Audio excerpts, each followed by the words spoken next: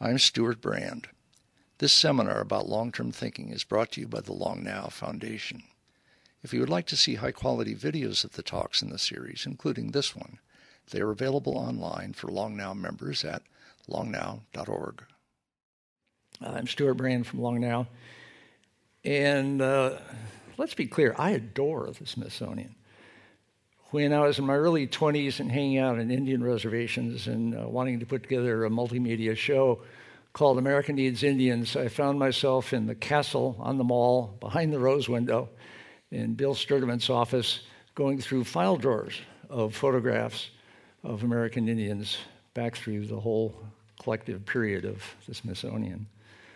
Tomorrow afternoon, my wife, Ryan Phelan, who runs a Long Now project called Revive and Restore, is going to be at the Smithsonian's brand new Laboratory of Analytical Biology, talking to the new head there about possibly working with them on the genetic restoration, genetic revival, genetic rescue of endangered species and extinct species.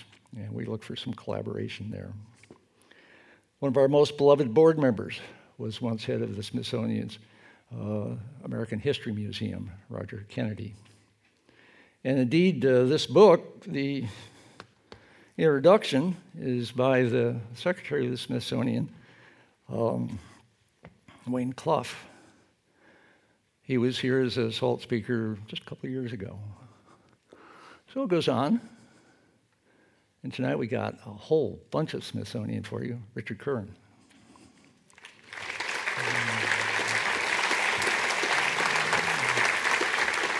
Thank you, Steve.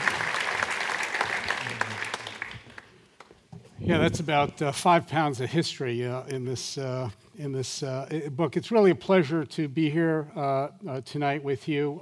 Thank you for being here. It's a lovely hall, SFJS. I haven't been here before, so it's just a marvelous, marvelous venue. Tonight I'm going to take you through a quick tour of the Smithsonian and the book. How many people here have been to the Smithsonian? Okay, like a lot, like probably most of you. Okay, so the Smithsonian, started in 1846, named after a guy, Smithson, James Smithson, illegitimate child of British aristocracy. Okay, so he's kind of a little peeved at the Brits. He was a chemist. He was a mineralogist, and he really believed, he knew about Benjamin Franklin, he knew about Thomas Jefferson, he believed that somehow if you couple knowledge and democracy, you would have a really progressive society. Now, coming from Britain, he never visited the United States. He bet first on the French Revolution. Didn't turn out so well. And in 1826, he writes a will leaving his fortune to the people of the United States to found in Washington an institution dedicated to the increase and diffusion of knowledge, a very much an Enlightenment kind of ideal. A wonderful ideal. At that time, he never visited. His fortune was worth $508,000, which would be about equivalent to $100 million today. What happened? The U.S. Congress had a debate. We just fought 2 wars with the Brits. Do we take the money or not? Well, it took Congress, 20 years to decide? But eventually we took the money, created the Smithsonian, and now the Smithsonian, with its museums, research centers, global presence, houses about 137 million objects. In the museum, not a chartreuse marshmallow among them. We do have chartreuse mushrooms, by the way. And that doesn't count photographs and miles of archives that would stretch from here to the moon.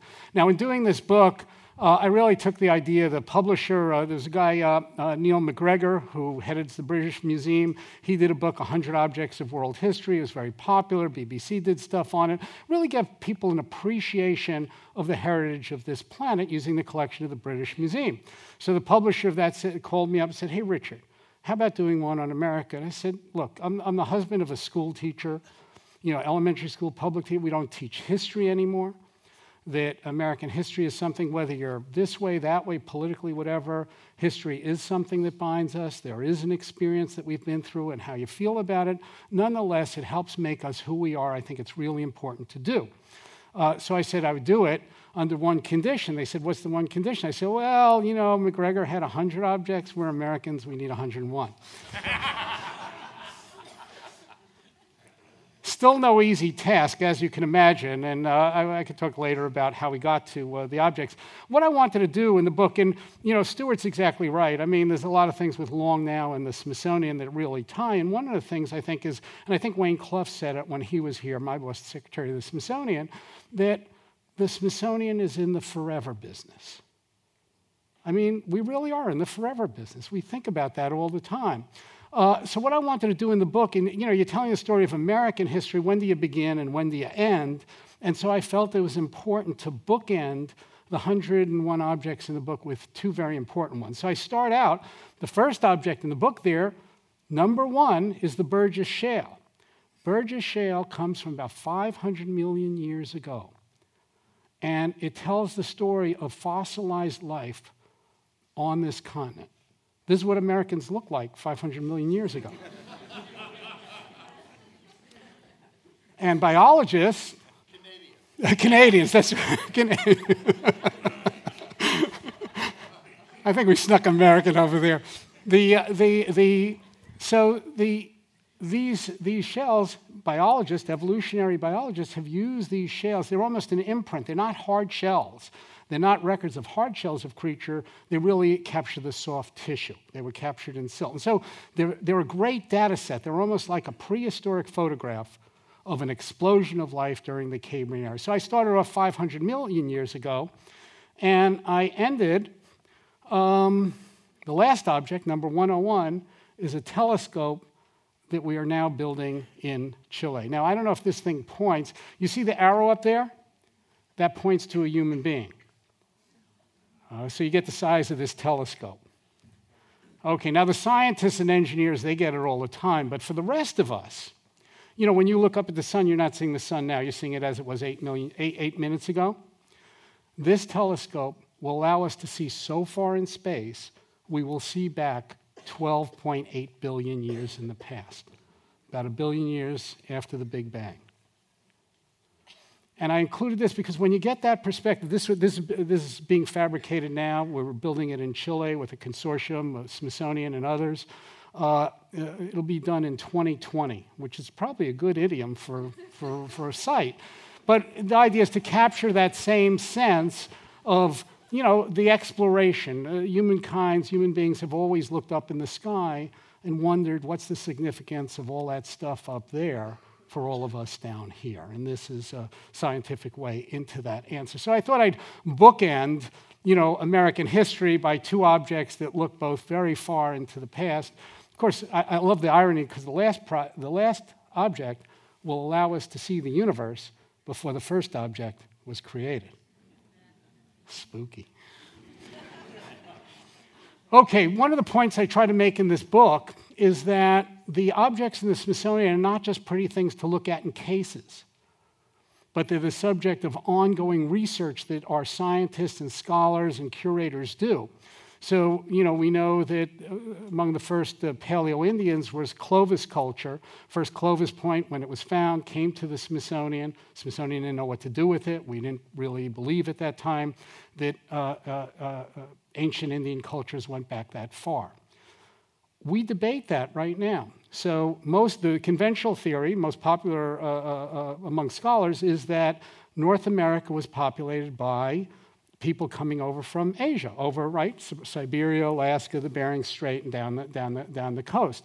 That is by far the majority opinion. But we got an ornery guy, Dennis Stafford, at the Smithsonian, who's looking at these Clovis points, and you know, a lot of the Clovis points were first found in the West. Well, Dennis is finding them in the East, in the Chesapeake Bay. And so his theory is there may have been another migration, and some of those migrations may have been earlier, coming from the East. How can you figure this out? You got to look at those Clovis points. You got to figure out where they're from, how they're made, and so on. So the stuff that people see in cases, we're actually at night, just like that movie, Night at the Museum. We're taking the stuff out of the cases and looking. Okay, as you'd expect in the Smithsonian and in this book, you know, we tell the story of American Indian cultures and Columbus and Pocahontas and the missions and Plymouth Rock, and among the things that we have in the Smithsonian are slave shackles that help tell the story of slavery. When you look at these objects, though, as a curator or a scholar, you're always interrogating the object. So when you think about Pocahontas, the painting on your left represents what we have as an engraving of Pocahontas from 1616 in the Smithsonian. Notice her visage, notice her cheeks. The other painting comes from about 2 years later. What do you notice about Pocahontas? Even in the 1600s, the Brits are making Pocahontas look whiter. Okay? She's Christianized, and you have the whole notion of the civilizing effect of colonization in America. So we look at these objects carefully, and you know what that is, right? Plymouth Rock, right? We're close to Thanksgiving, Plymouth Rock. So Plymouth Rock, when the Pilgrims got off at Plymouth, it wasn't like there was a big rock sitting there that they got off on.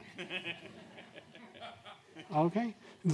Plymouth Rock was kind of manufactured about 100 years later, 120 years later, as a kind of founding myth of the country. But, founding myths have an interesting thing. They start becoming real.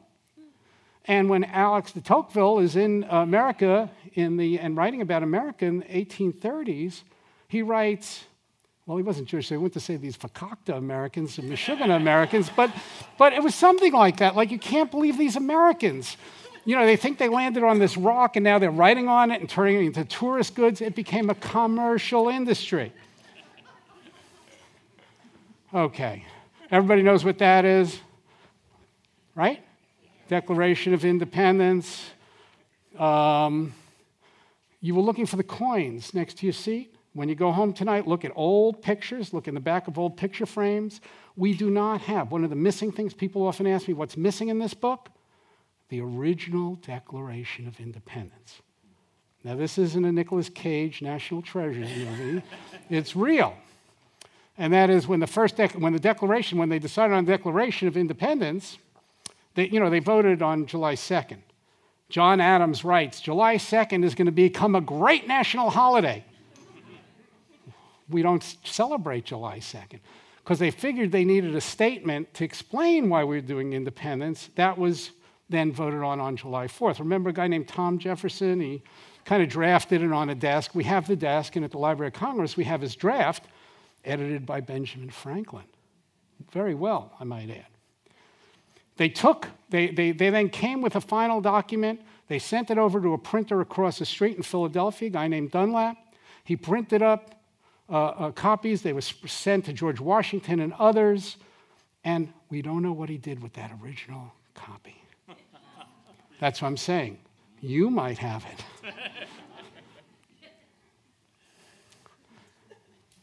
We have in the Smithsonian the kind of things that tell the story of our fight for independence, from George Washington's sword and uniform. That was a pretty handsome uniform that George Washington did. And he did it because he designed it himself. He ordered the material. And why did he do that? Because he didn't want the Brits to think that the Americans were a bunch of ragtag revolutionaries. He wanted to show that we had stature, we had standing. So he really spent a lot of time thinking about this uniform. Now, as I was doing this book, I learned a lot. I'm really not trained as a historian, an American historian. I'm trained as a cultural anthropologist. And so you're kind of trained to look at objects and wonder where they came from, why they are the way they are, why they took the form they did. Anybody know what this is? Do I say? Anybody? Walking stick. Whose walking stick? Benjamin Franklin's. This is the walking stick. A year before he dies, Benjamin Franklin writes a codicil in his will.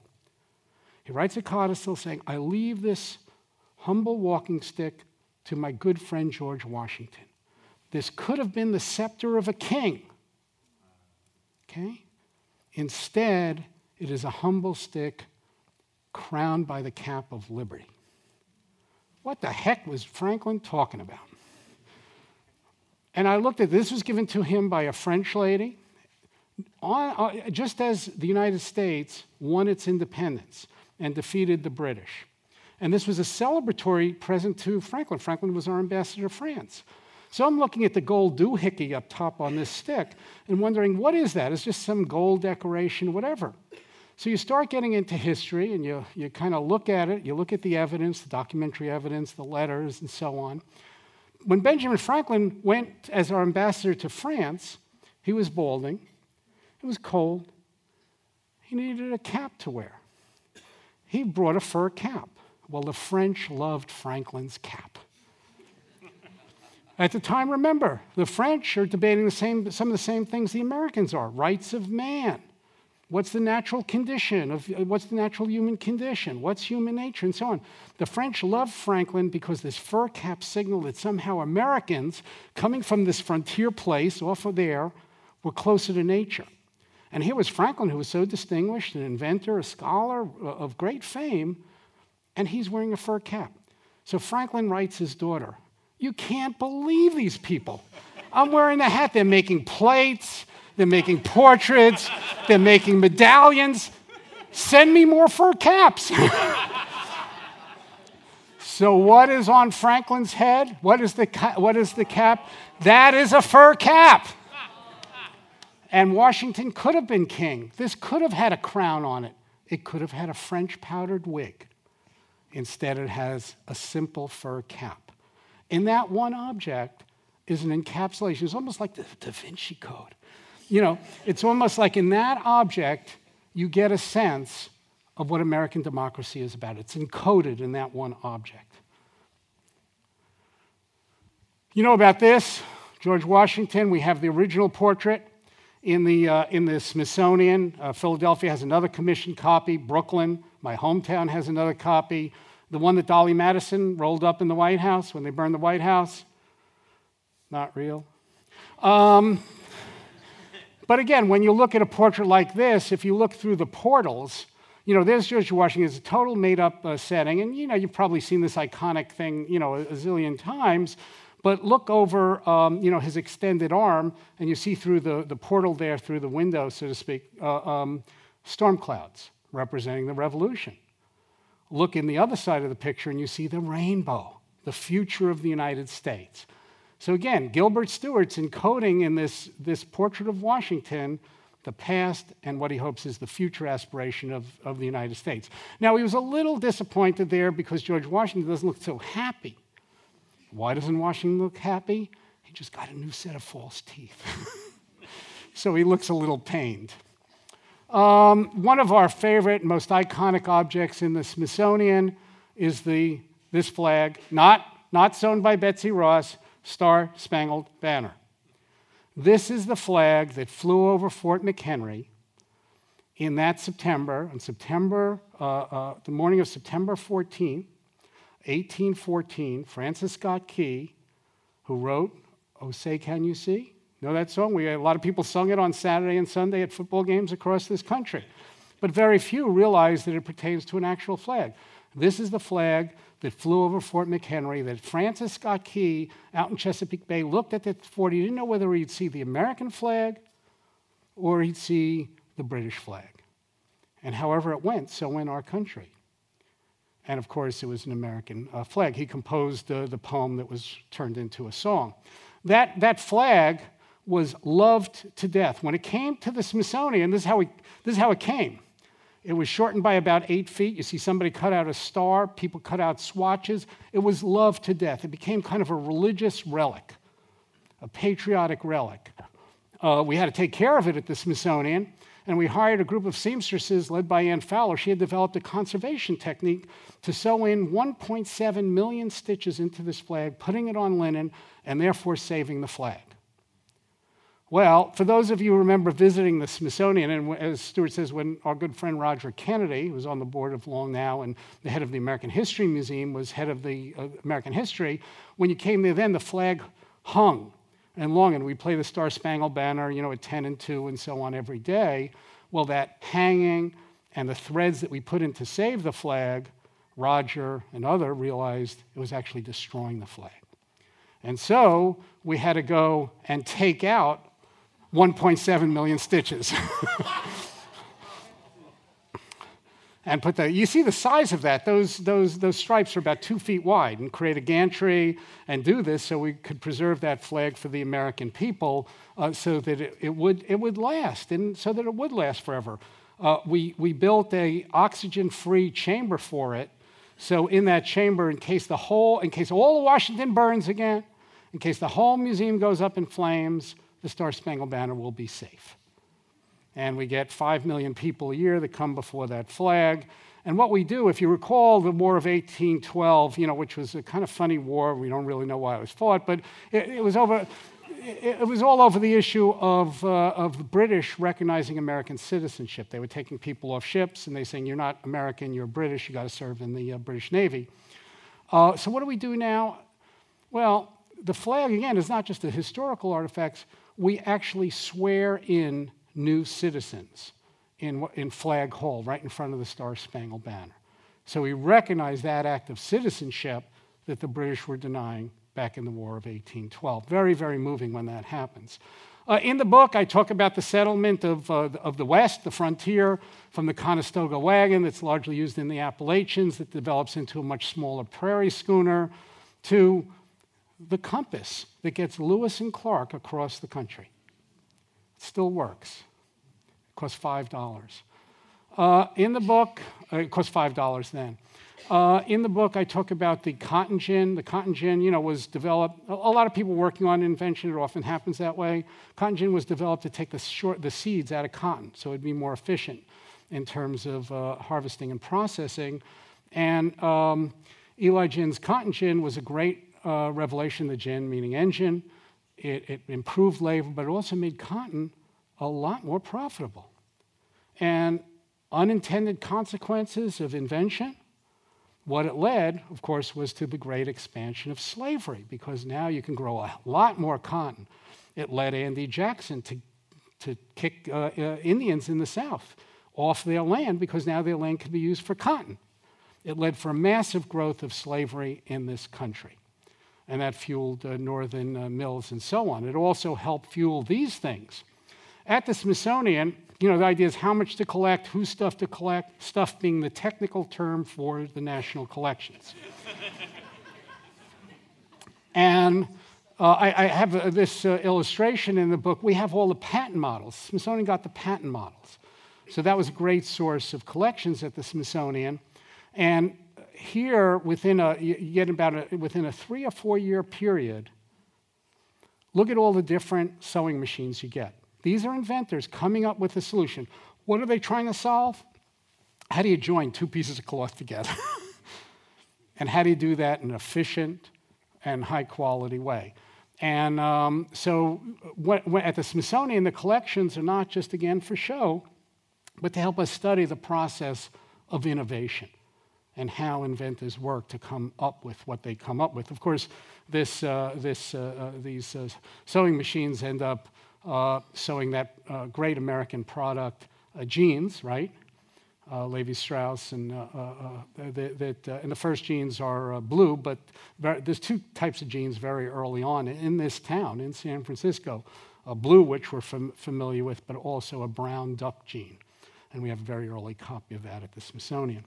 Another thing that helped build the country was the railroads, of course. And we have at the Smithsonian the John Bull. This was the first running locomotive in the U.S. that hauled cars and passengers. The guys that built this ran all in Jersey, New Jersey. 1831. This was manufactured in England, and we didn't have the manufacturing capability in the United States. It came in pieces. Imagine you're the crew now in Jersey in 1831. You've never seen a locomotive, and they tell you to build one. So they had to assemble this locomotive. But what we have is great documentation about how this worked, because this really started the railroad industry in the country and really opened up the country to mass transportation. At the top of this shot, you see what the train looked like carrying its tender, and you see the thing out in front of the train. What happened is kind of an American story. You had an entrepreneur who wanted to build a railway to connect New York and Philadelphia. He had to do it all through New Jersey. He laid the track very quickly, so the track wasn't laid well. So every time they put the train on, it would derail. So you had another invention, which was the thing out in front, the guide wheels, that would help keep the train on. Now, if you look below that, we have a record, a contemporaneous record of what it was like to be on this train. There's a sculptor, an American sculptor, John Frazee, and we got his papers later at the Smithsonian Archives of American Art. And in those papers, he's writing a letter to his wife, and he draws the train he's on. He says, "You can't believe it. This thing is belching steam. It's so powerful, it's giving me a headache. There's such noise." And then it took off like a shot, 15 miles an hour. So it gives you a perspective on things. Now, if you look at this other photo in the lower part, where the train is actually running, that is not an old-time shot. That's not an old-time reenactment. One of the things you get to do with the Smithsonian, it's a lot of fun when the curators, is when the people go home, you could take this stuff out. And so we had our curators who oversee our transportation. They said, in 1981, for the 150th anniversary of that 1831 ride, how about if we fire up that old John Bull? We had a crane, put it on a truck, took it out to, there's railroad tracks by Georgetown by the canal. We put it on there. They fired her up. Those are not old-time guys there. Those are curators of the Smithsonian driving that train in 1981. Still worked. Amazing. This is a story that I'd like to tell, and I use the book this is not a footnoted dissertation about history, but rather telling stories about history. I love this one because the telegraph was, again, the first kind of mass communication in the United States using electricity and so on. You're familiar with the telegraph key at the top. But the first telegraph really is developed more as a fax machine than a telegraph. You see that other device below, and you see a long tape there that has a message, "What hath God wrought?" That was the first message that Vail and Morse transmitted back and forth to each other from Washington to Baltimore. What it is you do the dot dash thing, right? But it would imprint on paper. And so that device down below is a register that would print out a tape. And then you'd look at the tape, you'd see the dots and dashes on the tape, and then you translate the dots into a W and an A and a T and so on. Well, you know what happened, again, with inventions? They take interesting turns. And so with the telegraph, well, what happened is telegraph operators would listen to the stuff, and they could hear dots and dashes. They didn't need the printout. And so that part of the invention disappears. Now, what the telegraph was first used for, my boss's predecessor, the first secretary of the Smithsonian, Joseph Henry, was a physicist. He was very much interested in weather. In the 1840s and 1850s, what he did is he sent thermometers and barometers to people around the country, and he called them correspondents. We call them weather buddies. And he taught people, here's instructions, do the temperature, do the barometric, and then every morning telegraph to the Smithsonian what the weather's like in Cincinnati and St. Louis and other places. He'd wake up in the morning, had a map of the United States, he'd start mapping that. That became the first weather map and the origins of the Weather Service. And of course, for a farming country, an agricultural economy, that was vitally important. But it was the first example of what I would call crowdsourcing and citizen science. And that led to understanding the weather. Okay, this is an interesting object. It looks pretty big up on the screen. That would be a chunk of gold.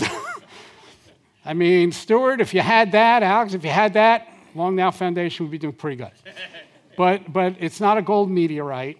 This object is really about the size, it's about 1/5 the size of your pinky nail. And this was the flake that James Marshall saw in January 1848 at a place called Sutter's Mill. This is the flake that started the gold rush. This was then taken from California and delivered to the President of the United States, at that time Polk. And this is the one that kicked everybody off to come to this state. This is why it was so crowded in San Francisco this afternoon during rush hour. Very poignant object for many of us at the Smithsonian. This is Abraham Lincoln's hat. Lincoln was a tall guy, about 6'4". And the hat gave him more stature. A lot of his generals and colleagues were worried this would make him a bigger target for people to shoot at, which they occasionally did. But the top hat, unlike the fur cap, gave people respectability. And Lincoln, it signaled sophistication. It was a change in American life, wearing of top hats. It showed you were more urbane, sophisticated, and so on. So Lincoln needed that in order to deal, of course, with the country and the war. It's very poignant for me because you see that black band going around the middle was a black band that he put on for his deceased son, Willie, his son Willie, who died when he was in White House, 1862. And Lincoln put this, it's almost like a badge of mourning. And he did that because the whole country was mourning over its sons, lost in the Civil War, whether North or South. So it was a very public display of what was going on at the time. Lincoln wore this hat on April 14th, 1865, when he went to Ford's Theater.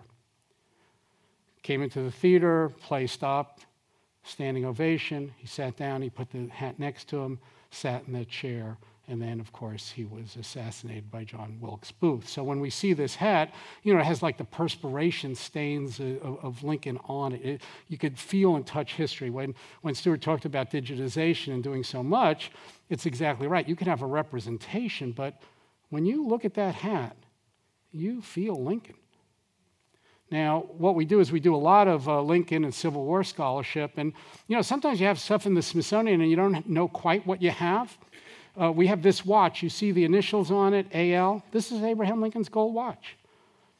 We'd already heard stories about this, about in the family, there was stuff written in Lincoln's watch. We didn't know what to believe in it. Well, Harry Rubenstein, the curator of Lincoln's watch, you know, says, hey, this is about 2 years ago, you know something? We should open that watch.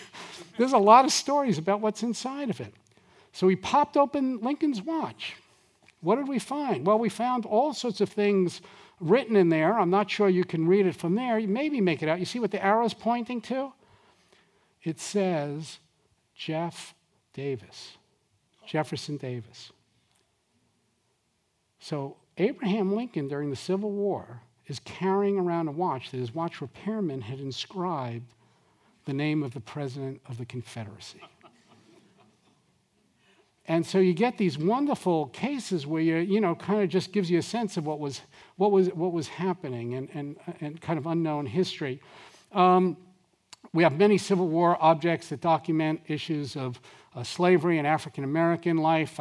Harriet Tubman's Humnall and ambrotypes of Frederick Douglass. I love this little pocket copy of the Emancipation Proclamation, really tiny little, but this is what was that Union officers took into the field to tell people they were free because they would read from it in 1863. A poignant story and something that, again, we have members of the Smithsonian family here, some of the members of our national board and other advisors who are close to the Smithsonian, but you know, the Smithsonian partook of American history, a 167-year-old institution. Look at that medal. That is a medal that a woman, it's Christian Fleetwood's Medal of Honor. Christian Fleetwood was an African-American soldier who won the Medal of Honor in the Civil War. His granddaughter in 1947 tried to donate it to the Smithsonian. The Smithsonian curator said, no, we can't collect this African-American material. It'll start a whole collection, and this isn't relevant to American history. Now remember, at that time, that's the museum. That's your national museum. But remember, our baseball was segregated, our armies were segregated, our life was segregated. And so, you know, the museum in some way in its collections reflects some of that. What we have now under construction on the mall is a new African American History Museum and Culture Museum next to the Washington Monument. Should be done in a few years. And you'll be amazed at what's coming out and what's coming into the collection as a result of doing this, because many African Americans throughout the country are coming forth with things that before they would not donate and now aren't. And it's just amazing the types of things we're finding. This painting, I don't know, a Bierstadt, among the Sierra Nevada, California, I don't know. Shelby, you're on the board of our American Art Commission. I mean, this is worth a lot of money, right? Yeah, lots of money. I mean, if this was on the market, I don't know, maybe it would be worth 60, 70, 80 million dollars. In the Smithsonian's rather large painting, Albert Bierstadt used to charge 2 bits for people to see it back east. That is, these were the paintings. He came to California, painted these scenes, and these mythologized the West for people in the East. And then he'd have a curtain and everything, and it was a great drama to show the painting and show people what out West looked like. And it was a way of enticing settlement. Interesting stories we have at the Smithsonian. I find anyway, the buffalo. We had a guy at the Smithsonian who was a taxidermist. He wanted a stuffed buffalo in the case. He didn't know what buffalo looked like. He was a guy from the East. How do you know what, musculature, everything like that? So what does he do? Goes west. He looks for buffalo. Couldn't find any. 1880s. Could not find buffalo. Finally found a few buffalo. Didn't have the heart to kill the buffalo. Named one of them Sandy. Took them back to Washington. Put it in a corral on the mall outside of the Smithsonian Castle. People loved it. All of a sudden, people were coming. He had to get more animals. It became Noah's Ark. That was the origin of the National Zoo. It was also the origin of the conservation movement, of realizing that we were wiping out species and what we're going to do about it. So Hornaday teamed up with a guy named Teddy Roosevelt, Bronx Zoo, and others, and it led really to the conservation movement. So too did this chap. This is one of Stewart's friends. This is Martha. This is a case where the label for Martha in our Natural History Museum says the last of her species, extinct. Martha died at the Cincinnati Zoo on September 1st, 1914 at 1 p.m. It's an amazing case to know that we know when the last of a species died, exactly.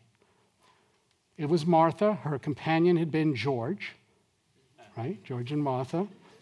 The people at the Cincinnati Zoo put her on ice, shipped her to the Smithsonian.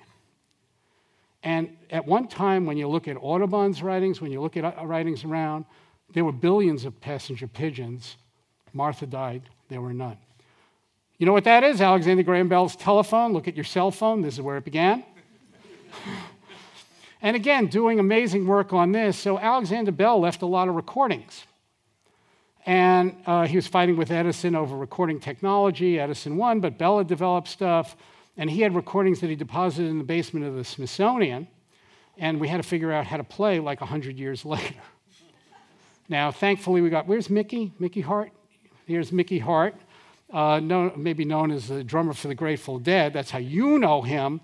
But I know Mickey as an amazing ethnomusicologist who's worked with the Smithsonian for decades, a sound engineer who's helped us recover the sounds of early recordings and figure out how to make stuff available. And I think it was Mickey's influence here that won a fellow over at Livermore, the MacArthur this year, working with the Library of Congress and the Smithsonian to optically read and recover these sounds. So you could actually hear Alexander Graham Bell going, "Mary had a little lamb, little lamb." But when you think, I'm thinking long now of recording languages and giving people in the future an idea of what we were like, you start thinking about the preservation of these media, how to play it, what equipment you're going to need, and how that's going to work. In the book, I deal with Edison's light bulb and the Model T and the Wright brothers flyer. And this amazing object, you all recognize it. This is the sugar cane, alien, spacecraft. This, as our curator in American history says, was the birthplace of the polyester kingdom. This is the Bakerizer. This is some Belgian guy came to New York and invented something called plastic. Never been exhibited at the Smithsonian. I think our curators think it's a little too hideous, but I had it included in the book. It's amazing. Okay, another one. Little surprise. Anybody ever hear of Bernice Palmer? Nobody's heard of Bernice Palmer, but you know Kodak camera. Bernice is a 17-year-old girl. She wants a Kodak camera. Kodak cameras, early 1900s, way of democratizing experience. Anybody could document their experience, take a picture. No big chemicals and all that. Bernice Palmer gets a Kodak camera for 17th birthday, gets on a ship to take a cruise with her mother. It's called the Carpathia. They're out in the Atlantic. They get a distress call from the Titanic. Who has the camera? A teenage girl. She's the one that takes the pictures of the iceberg. It's a little hard to read on the picture. She's the one that takes the picture of the survivors. She's the one who, when they get back to New York, all the reporters are clamoring. It's her pictures that go around the world. Can't be an SF Jazz without showing some of the popular culture stuff. Louis Armstrong's trumpet, among many objects in our collection of about 20,000 musical instruments. We do have Mickey Mouse, the cell from the Steamboat Willie, Dorothy's red slippers. Just very quickly on those, in the script and in Frank Baum's book, The Wizard of Oz, they were not ruby. They were silver. The reason they became ruby was because of the invention of Technicolor that made them really shine. And when you stand next to them, as I do, and play around with them, you see they're really more brownish and burgundy. And I have not tried on the ruby slippers. Size 5.5 or 6. Think about technology. The television set, I don't know, maybe when some of us were smaller, when I was a kid in the 50s, I remember those Art Deco TV sets.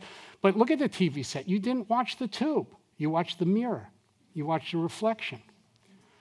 Another one that Mickey worked on, the recordings of Woody Guthrie. This is the original lyrics of This Land Is Your Land that Guthrie wrote. And this is the original acetate recording. This Land Is Your Land, originally titled God Bless America. Again, that acetate is decomposing over time.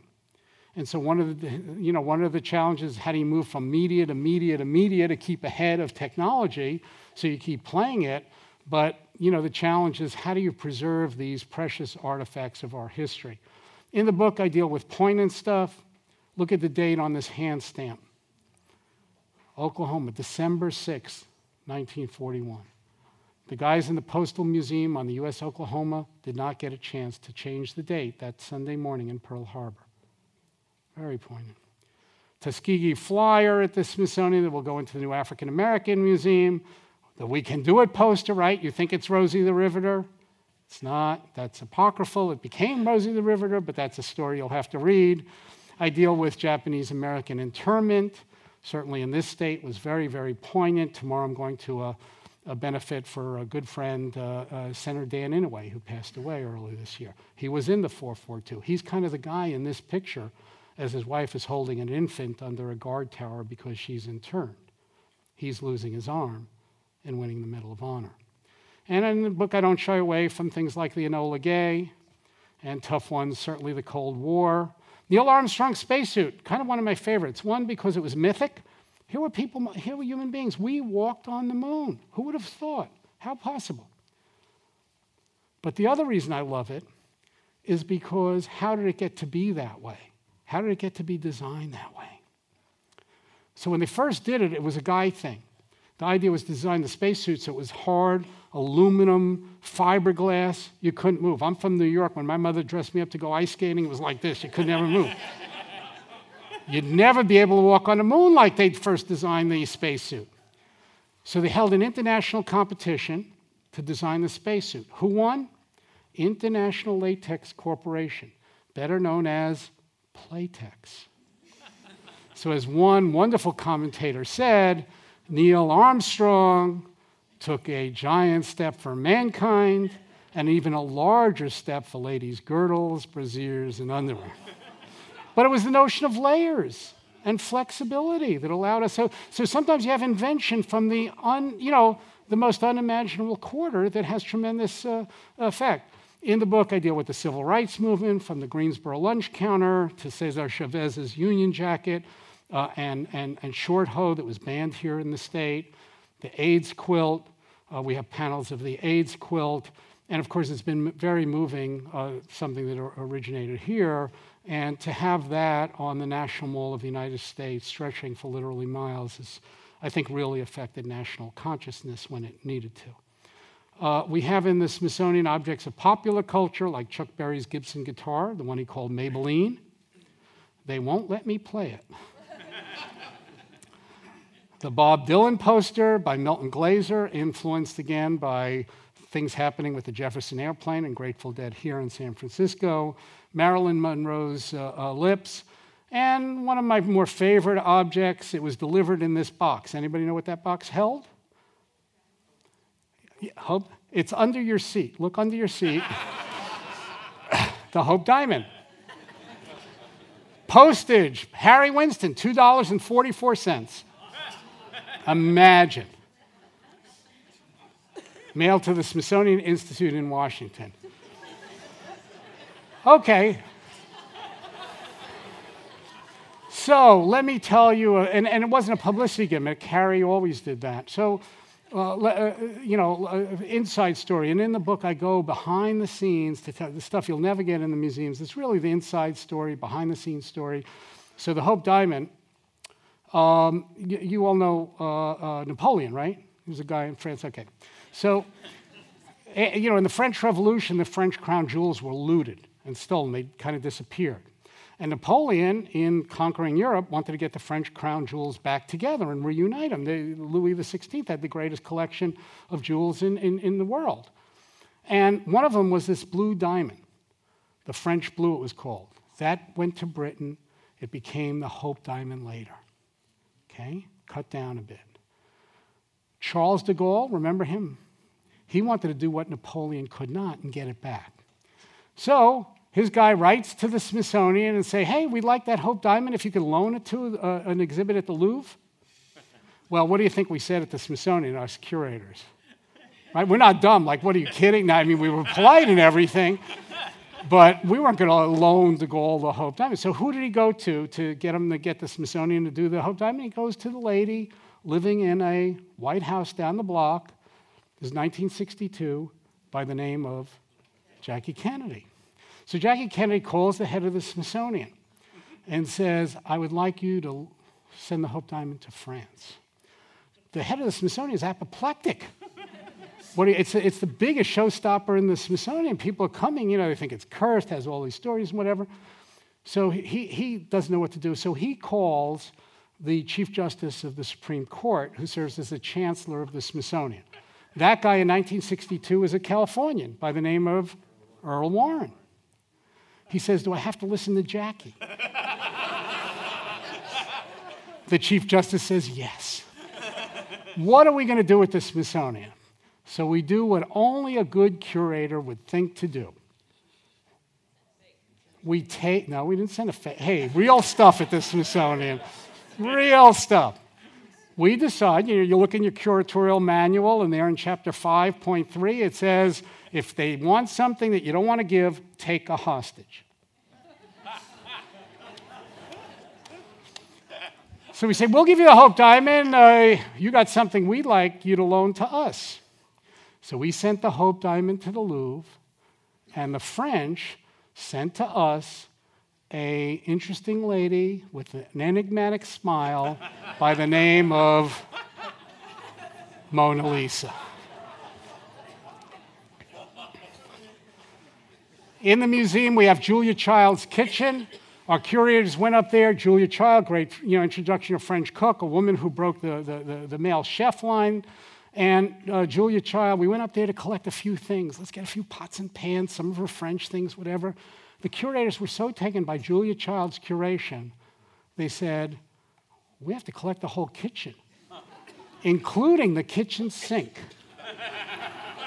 And that's what we did. So that's come to the Smithsonian. We have McDonald's arches to illustrate American globalization and R2-D2. Today I was down looking at the Computer History Museum down in Mountain View. We have the original ENIAC, and there's a piece of it there. Just imagine, this is a computer. There were 40s. In fact, there was a computer you did not compute on, you computed in. And at first, computer referred to females who did mathematical calculations. They were the computers. And of course, we have the first Macintosh computer. We have objects of media-based arts, and I was talking to Stuart before. This was done by Nam June Paik, and really helped articulate the notion of the electronic superhighway. Look at all that neon and the notion of movement and so on, but it's all done with tubes and things that are not made anymore. So here you have media-based arts, and when you start thinking, maybe we'll send this to the Long Now Foundation to take care. No, our head of Smithsonian American Art Museum would go ballistic if I suggested that. I did not say that. Take that off the tape. But here you have a real problem. The artist intended this to be driven by the technology and machinery of the time, and yet the machinery and technology of the time is disappearing. These bulbs, how do we preserve the artwork? It's a very interesting problem. This one, PCR machine, that's what it looks like. That's what enables the reproduction of DNA, and it has tremendous consequences, as we know, in terms of our society. Now, sometimes we collect things at the Smithsonian. They have a purpose at one period of history. It changes over time. You remember the Miracle on the Hudson? Plane went down. Bird strike. Whenever there's a bird strike in the country, they take the bird pate. I don't want to disturb your dessert here. Bird pate from the engine. They send it to the Smithsonian so we can figure it out. The person in charge of that project, forensic ornithology, is a woman whose name is Carla Dove.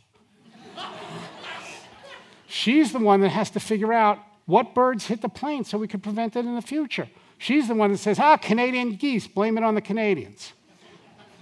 But it's made possible by the PCR machine, and so that happened on the flight with the Hudson, and this is the data set we have to do it. Millions and millions of birds. So if we can't identify it by DNA, we're using feathers, we're using beaks, we're using other body parts to figure out what bird hit it. At the Smithsonian, we have things that tell very poignant stories, like a piece of the Berlin Wall, obviously.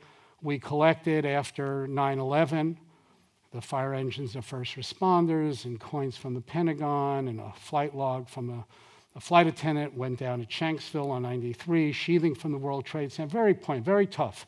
Curators like to collect the good stuff. This is a very tough collection effort. We also have, and I wanted to include in the book, the fact, the earliest objects documenting American culture, American Indian, but I want to make the point that American Indians are indeed still around. And so object number 100 was a totem pole still being done today by David Boxley, using new technology, but telling traditional stories and keeping alive an art form that helps tell his community's stories. Now, things come to us in amazing ways at the Smithsonian. I know you're all anxious to donate everything you have to the Smithsonian. We had a delivery, 2 years ago, of one object. It was the Space Shuttle Discovery. Came in over Washington on 747. We had the Enterprise, named by all those Star Trek fans, that had been in the Smithsonian, the test vehicle for the shuttle program. We put both shuttles back, nose to nose. We had about 40 astronauts, including John Glenn. It was an amazing, amazing spectacle, and that space shuttle is now in the Smithsonian. Now, some stuff is, driven in or flown in. Other things come to us in other ways. You'll remember the pandas. They came to us from China. Anybody remember what the U.S. gave the Chinese in return for the pandas? Milton and Matilda. Oh, Milton, Matilda. Muskox. We got pandas, we gave them muskox, we got the better of the deal. But, when you get pandas and you get two pandas, you often get other acquisitions to your collection, like 71A, the baby panda now. Now, as Stuart intimated at the Smithsonian, we're increasingly digital, and like other institutions, at first you have websites and you take pictures of what's in your collection and then you start using it. I'm really partial to that leaf snap thing because it made me sound so intelligent. We have zillions of leaves at the Smithsonian, and so we did a database for them. You do an app, and then you're out walking with your kid, and the kid says, "Daddy, what kind of tree is that?" I don't know what kind of tree. Hold up your phone. Take a picture of the leaf, it references the Smithsonian collection, and all of a sudden you say, "Oh, it's a blue ash originally from Minnesota." Then, I mean, kind of know everything. So it gives people access to our collections. We're doing a lot of crowdsourcing. We have 4 curators of philately and 6 million stamps. physics problem, algebra problem, if they work for how many years to catalog every stamp? Impossible. But what we're doing is crowdsourcing that among philatelists so they can help us do research. We're increasingly using digitization to enhance our exhibition collections. And this one I love because what we did, we had a collection of Buddhist sculptures from caves from China. We had the sculpture in the Smithsonian. The Chinese had the caves, but the caves were all looted and gone. We were able to recreate the caves and then put the sculpture from the museum in situ in the museum, creating that gallery. So you can really understand what role they occupied. As you saw, we're increasingly digitizing our collection. It's not easy. It's not flat. It's not as easy as Google in terms of Google Books or flat things, flat scanning, because you have to scan, as you saw with the gunboat Philadelphia at the beginning, complicated objects. You're imaging, complex skeletal remains, layers of sculpture. But we're finding that it's pretty good to print stuff. We could actually print Thomas Jefferson. Monticello couldn't lend us the statue they have of Jefferson, so we just printed our own. And you could start studying things. So, the Wright brothers, if you go to the Smithsonian, and even our curators can't get that detailed, eagle-eye view of how the Wright brothers really flew. But you start doing this high-resolution digital technology, and you could study, the mechanics of the Wright brothers' craft and innovation. We're doing an interesting thing. Danny Hillis is here from the Long Now Foundation. He has a buddy, Brand Ferrin, who we're working with now, and Shelby Gans, again, from our commission at the Smithsonian American Art Museum. We have this gallery next to the White House in Washington, right on Pennsylvania Avenue, the Renwick Gallery. And basically what we're looking to is the possibility of turning this into a digital gallery. So you can experience things in a different way with very, very high resolution works in that gallery, and it could change. So at 2 o'clock, it could be a gallery of world portraiture. But at 3 o'clock, you could change it into a streetscape and do it for performance. Or what I, as a cultural historian, really love is that you could make the walls of the museum disappear. And you could look at Washington. And you could look at Washington in 1960. Or you could look at Washington in 1880 or 1830. Or you can have an event in the Palace of Versailles or in the Taj Mahal. So increasingly doing that kind of thing, the use of digitization. And then finally, what I love, and again, my wife, the school teacher, says, Richard, I love taking my kids to the Smithsonian. I can't do it all the time. What are you going to do to bring the Smithsonian to my classroom? She's in Virginia. What do I tell teachers in Iowa or in Alberta or in Korea or in Chile? And my answer is, with 3D printing, you too can own the Hope Diamond. You can print it out. You can print out George Washington's sword or Benjamin Franklin and use objects as mnemonic devices to teach about history, science, technology, art, and so on. I just tell my wife, when we develop that, really fully develop that, just remember when you're pushing when you're going to recreate the space shuttle, remember to push the reduce button. But I think the idea of bringing the collections, bringing the value of the collections to teachers around the country and people around the world is a great thing. Again, nothing like seeing the real thing. It's heavy, hefty, but important. But there's nothing like seeing the real thing. But if you can't see the real thing, to try to give people a visceral experience of what that's about.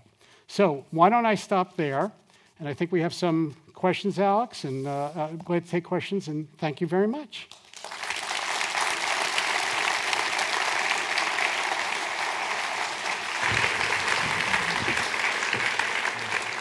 Have a seat. Okay.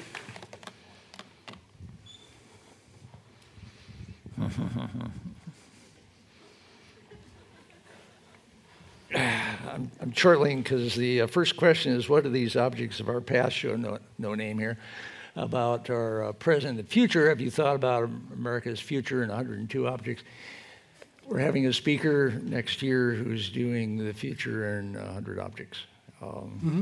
So You don't have to answer that one. Someone else will. Well, now I kind of do. Look, I have to answer this all the time. You know, like, how come you didn't include the teddy bear, and how come you didn't include more things of popular culture from the presents, and why isn't Barbie in there? And then I have to deal with Stephen Colbert, who donated his portrait to the Smithsonian a while ago. We hung it in the men's room in the portrait gallery. We did accession it. And I'm sure he's going to quiz me on why it's not in the 101. I got a coffee cup from his show when I was doing it. They said, you can't take that. And I said, well, actually, I'm going to take it. You know. But that's what they do. See, they tell you can't take it, and then you really treasure it. Yeah, it's the same. It's like the Hope Diamond. It's only valuable if you have to steal it. Pat Tufts asks, what is the most famous object where the popular understanding of it is completely wrong? And maybe the most interesting provenance. Well, you've told a lot of stories here, but there's stuff that people have notions about. And museums are partly to reward notions, but also partly to undermine notions. Sure. What are some of the good underminings? Well, I mean, as a historian, I think the one with the Declaration of Independence, because people go and they view what they think is the original copy of the Declaration of Independence is not, and then they take the copy that they buy, that parchment, and they unroll it, and they think that's, a real facsimile of the real Declaration of Independence, and of course that was made in 1823. Oops. After the fact, and the Declaration of Independence wasn't signed on July 4th. Some people didn't sign till August and September and November. So, what it introduces, you get something like that. It's so iconic and so basic. What are you telling me? July 4th, is it, really this? And they didn't sign it that day and all of that. And it, kind of exposes people to the kind of nuances of history, what was going on then. We were already fighting a war. We didn't begin the war afterwards. George Washington was already fighting for a year. So we get stuff like that out of history. So we do fireworks on July 4th. What should we do on July 2nd? Yeah, well, celebrate John Adams Day. Catherine asks, everyone is wondering what objects were close but didn't make the cut. Were a whole lot of people involved in what was involved in this, and you made the final cut, or how did that work? What I did is I consulted with a lot of my curators around the institution and different museums, and people had their suggestions, and as you can imagine, people have strong opinions. So we have a National Postal Museum, we have philatelists. They sent me over a list like, why can't everything be a stamp? Right. I think they sent 100, so I could choose one, Well, anyway, we had a lot of people doing that, so I got a lot of suggestions from my fellow curators. What I relied on a lot was the American people. We get 30 million people who come to our museums every year. We get another over 100 million that come online, and what do they gravitate to? And so you take that into consideration. And then there were things where I just ignored everybody and included some objects like the Bakeliter and like the Kodak camera because I thought, it was a wonderful story that really nobody knew about and wasn't that obvious. Plus, you'd already done the whole book on the Hope Diamond, as I recall. Yes, I had. So I had to include that. I was a little partial on that one. The opposite question, Will Payne asks, besides the original Declaration of Independence, what objects lost to history do you wish was in the Smithsonian collection? Ooh, gee. What objects do other people have? That's the thing. If you go through the book, there's a lot of objects from other museums, and I don't want to take it away from those museums. I mean, kind of... a lot of museums in this country, and they should have those items. So what I do in the book, for example, in talking about the John Bull, the locomotive, I talk about, the joining of the Transcontinental Railroad at Promontory Point, and that golden spike is a few miles from here down at Stanford's museum. Right. So we don't have the golden spike in the Smithsonian. I kind of like it if we did, but it's kind of cool. It's somewhere and it's safe.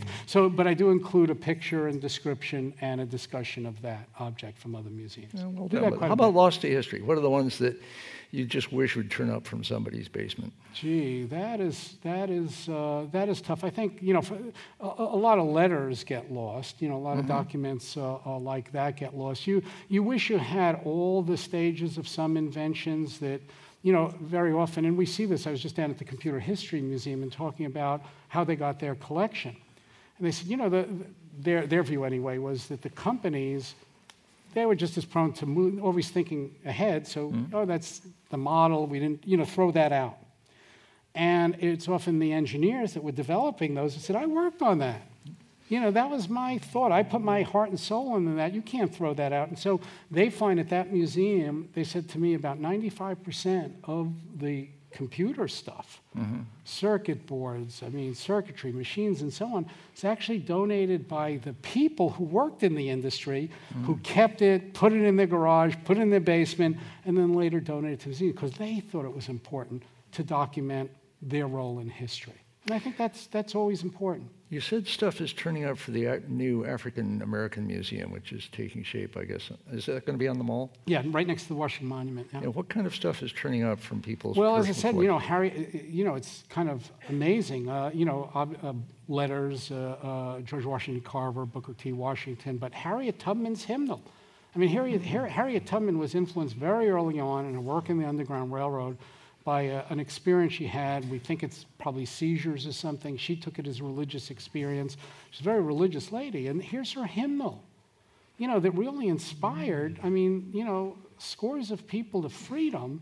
And all of a sudden that turned up last year, and we got it. The Tuskegee Flyer, great story. There's a ex-Air Force guy, I think out of Minneapolis. Him and his wife bought this flyer at an auction. It was all beat up.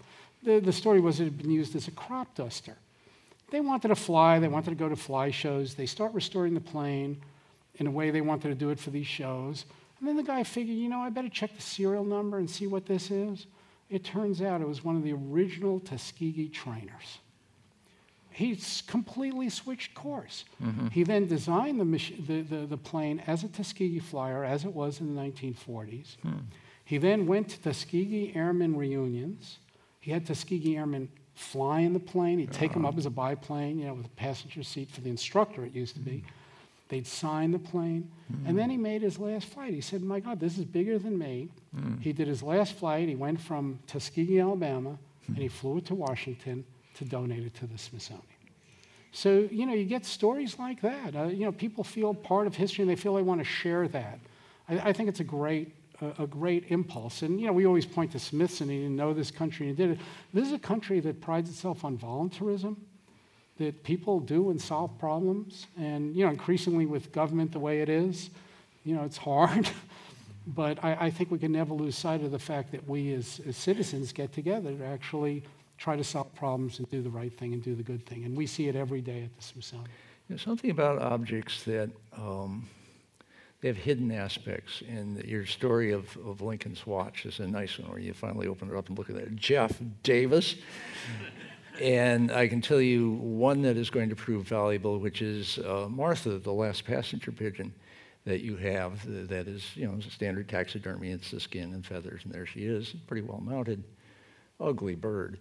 But, she was a really the guys old look better. lady. The guy passenger pigeons. George's, really, I've seen George. Yeah. Better dressed. Pigeons usually are not usually dimorphic, but passenger pigeons are. But the cool thing is that when Martha was shipped in a block of ice from Cincinnati Zoo down to you guys, they not only kept the skin, they kept the body and the guts. In those guts is a very important thing which we need to study, which is the microbiome, the pigeon poop that hasn't been pooped out yet, to find out how passenger pigeons actually ran their digestive system. Because if we're going to recreate the passenger pigeon using a band-tailed pigeon, we would like to know, how to basically recreate the microbiome of that. And you guys have the data, and you didn't even know it.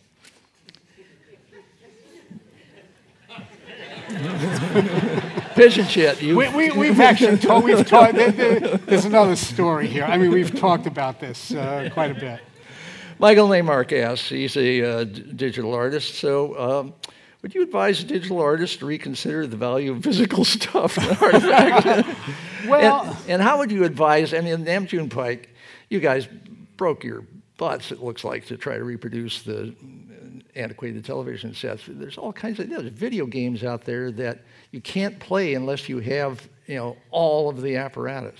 So what do you guys do about that? Well, we did an exhibit at the American Art Museum about video art and video games. We actually took a little heat from that, to do that in the Smithsonian American Art Museum. But I think it was a good choice, and a good choice by our curators, because art changes.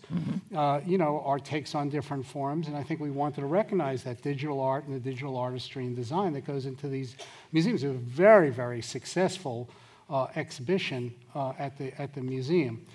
So we are collecting digital art, we're collecting code, we're collecting a lot of things.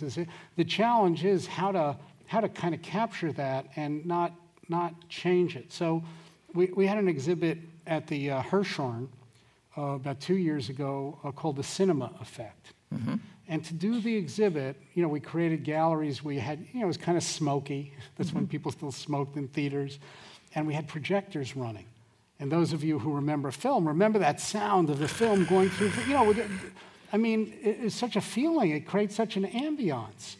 And so we had to do that. Well, try to find those films. Now, with Mickey Hart over here, who's really helped us engineer a lot of the old recordings that we have at the Smithsonian and the Library of Congress, you start thinking, okay, you need the machines to play those recordings. Just think, if you have wax cylinder recordings, if you have tin, when the early experimentation with Bell and Edison was on all sorts of media, and just like you guys will, I don't know whether you take it as experimental or not, the different media, but it is experimental. You don't know what the next bit of technology is going to be. So, you invest in a certain technology, and then you realize, oh, that was Betamax. That was a Palm Pilot. That wasn't the thing to invest in. So it kind of moves. So what we have to do with the Smithsonian... what's interesting is we expect Betamax to live on in a museum, even though it doesn't live in popular culture. You wish, but we need a Betamax player. And you need a wire recorder player. And you need something that can play cylinder recordings and so on. So we end up at the Smithsonian keeping a whole inventory of these machines. Well, okay, next step. So next generation, you inherit these machines. You have rows and rows in the Smithsonian. And if you have any doubts, the Smithsonian has 19 national museums. We have 850 buildings. Where do you keep all that 137 million things? It's just like that scene. You remember the last scene in Indiana Jones, That's exactly what it's like. So now you have rows and rows. Now you have an old recording machine. And you're interested in what the Navajo language sounded like in the 1890s. And you want to play it, but you not only need a machine, you need people who have the knowledge to play the machine. You have people that have knowledge to fix the machine. And so that's it. Now, we had a guy at the Library of Congress, John Howe, Mickey I worked with. He was like, he would go to flea markets. He'd look around for old pieces of stuff. He would jerry-rig stuff in the basement of the Library of Congress to be able to play these old machines. He passed away rather suddenly and unexpectedly. He really hadn't trained someone. And so like it's those old novels, and it's like humankind, where you have a kind of oral history and you have to pass something on, and we take a lot of that for granted. But a lot of our knowledge is oral, is passed on in that way, and if you don't do it, you can lose it. And that we lose languages. Look how many languages we're losing every year in the world because of that. Say a little bit about the ongoing research in the world that the Smithsonian is doing, because we got that Smithson said he wanted not only the diffusion of knowledge, but in a sense the creation of knowledge. And so I'm aware of, you have laboratories in Central America and things like that. How much of the Smithsonian is scientific research, not just having to do with museum displays? Huge. We have 500 people in Panama who do research on tropical biology. We own islands in the Panama Canal and in the Atlantic and the Pacific, and we're studying everything from coral reefs to the movement of organisms between the Atlantic and the Pacific because of the canal, the Panama Canal.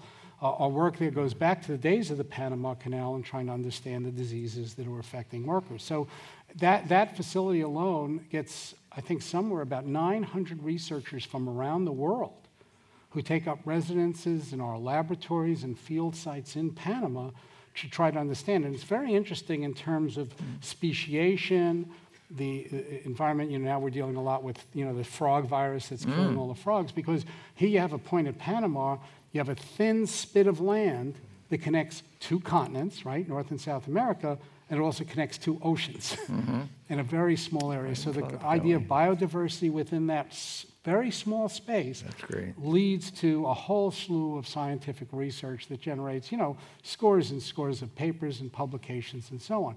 Similarly, what a lot of people don't know, when I showed you the telescope, it's not just we're building the telescope, we have 350 astrophysicists that operate that telescope and others. If you go to the big island of Hawaii and go on Mauna Kea, the Smithsonian facility up there with telescopes. And there we're trying to understand the origins of the universe, we're trying to understand black holes, we're trying to understand cosmic energy. The Smithsonian actually runs 6 satellites for NASA. So we actually, have guys with T-shirts and joysticks, running satellites and gathering the data and doing experiments and, driving devices into the sun. I was up at the facility. Our location of that, our chief location of that, is up with Harvard in Cambridge, and they were showing me. We do real-time representations of the sun. Huge, And you're standing there in a basement, in Cambridge, and all of a sudden you're seeing on the screen this solar flare coming out of the sun, from millions of miles, and you're ready to duck and cover. But we monitor things like that, and it's important. We monitor it so that, because that has an effect on cell phones, it has an effect on navigation, it has an effect on all sorts of other things. We do a lot with wildlife and speciation. So, we've been the leaders in panda reproduction and figuring it out. We do a lot of work. We've been doing a lot of work the last few years on avian flu. We have a lot of all those birds. So you understand the disease vectors. So there's a tremendous amount, and that just touches, that's a science, just touches the surface in science, from studying meteorites and species and other things to our cultural studies of, history, of art history and so on, and various cultural fields. So it's a lot. Yeah. Well, that's saying... Art to zoo, we say. And the zoo. So I'm getting a flashback to the Library of Alexandria, which is really a museum. Museum, yeah. And was also, in a sense, the first university. It was, to some extent, a teaching university. It was mainly a research university. Are you guys a better model of how a university ought to be? Well, it's kind of interesting because we have relationships with, scores and scores of universities around the world, and we do a lot of teaching, and, a lot of us hold, Plus this whole public interface, way ahead of MOOCs and all that stuff. You guys have been teaching the general public. I think that is the thing, and the issue is, where do museums rest in that? In some ways we do very formal things. We get, about 1,200 interns a year that come from universities all over the world. We get postdocs and pre-docs and senior postdocs who come to the Smithsonian who work there. I think the issue in terms of 30 million people that come through the doors, another 100 million, hopefully up to 1 billion that will come online, is it's hard to measure certain things about it. Now, if you're doing something like a formal course, we can give everybody, all you people come to the Smithsonian, you're going to get a test when you come in the doors and test when you leave, would be a little hard to do. It's hard to measure inspiration. And I think one of the things that we do is you never can tell. It's kind of unpredictable about whether, somebody's going to see something in the Smithsonian and just a spark of creativity is going to be engendered by that exhibit. And that's going to cause them to go home and do something great, that year, the year after, or years later. So we have a hard time kind of measuring that impact as far as inspiration. But as far as formal education, we have, 2 Race to the Top grants. We work a lot in schools across the country. We work a lot with Teachers of the Year across the United States. I think one of the things on education is we feel that we do hands-on, object-based, participatory, involved. You want to teach somebody how to invent a rocket ship? Build one.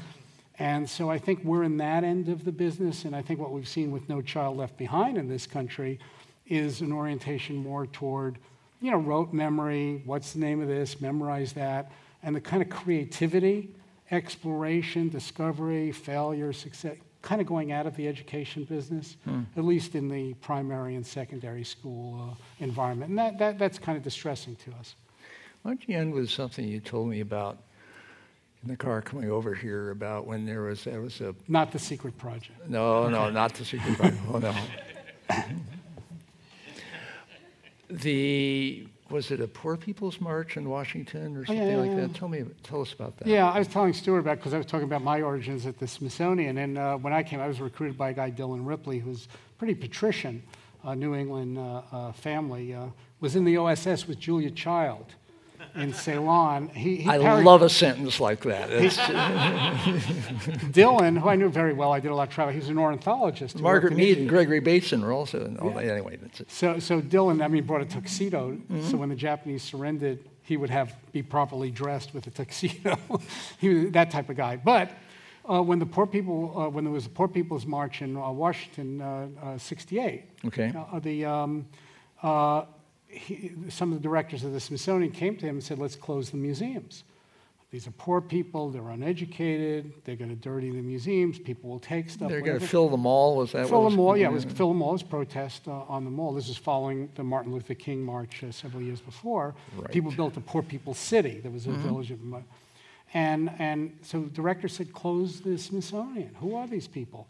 And Dylan Ripley, as patrician as he was, said, my God, no, these are Americans too.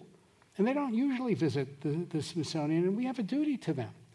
And not only are we not going to close the museums, we're going to keep the museums open all night. And people said, well, they'll go to the bathroom.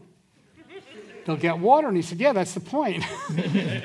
And while they're going to the bathroom and while they're at the water fountains, they might see a sculpture of Shiva in the art museum, with 4 arms or 6 arms or 8 arms, and they might get interested in that. And we too have a role in awakening their curiosity just like we do any other. So they actually kept the museums open 24 hours a day. It was I think, a high point for the, sometimes museums can be looked at as elitist and you're always protective and kind of like we were with Charles de Gaulle and the Hope Diamond. But I think it's a different day, and I think the idea is to share knowledge and really be true to that original idea that knowledge plus the democratization of knowledge equals a progressive and better society. 24/7 open source. Thank you. Thank you. Thank you. Okay.